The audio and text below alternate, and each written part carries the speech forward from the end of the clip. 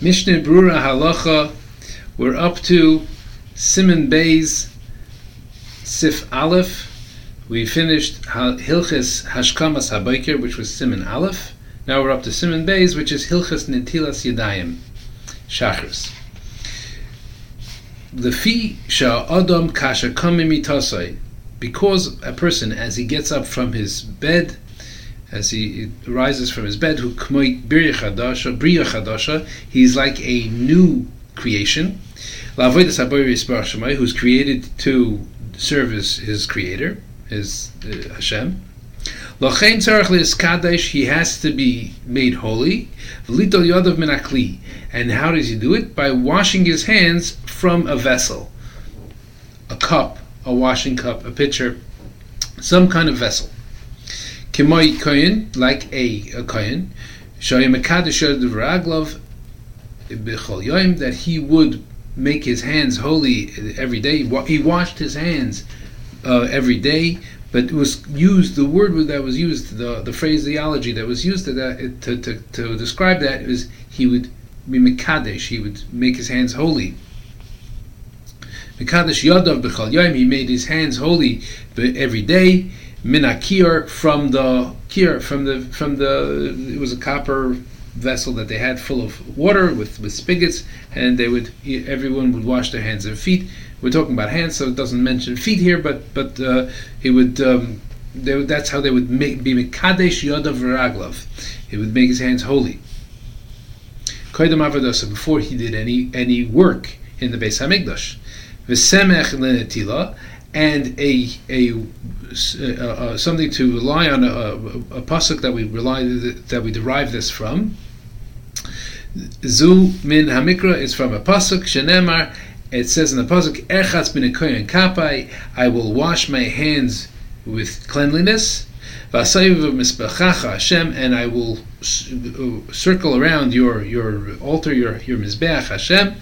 Lashmiya b'kol toida, to be heard in the voice of thankfulness. V'gaimer, and the rest of the pasuk as well.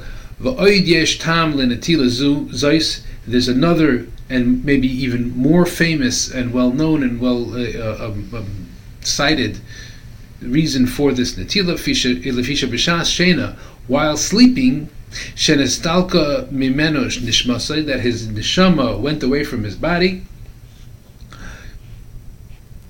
Nishmasai hakdoisha, his holy neshama.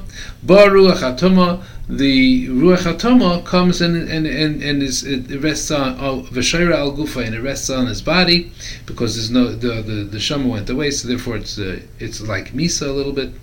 Ukisheneir mishnasai, and when he wakes up, so the neshama comes back, the ruach hatoma goes away, and it goes away through the hands. And the last place that it is on the fingers. The ruach, the spirit of tuma, goes away mikol gufay, from all of his body. Chutz min asbaisav, it ends up staying a little bit, lingering a little bit on his fingers.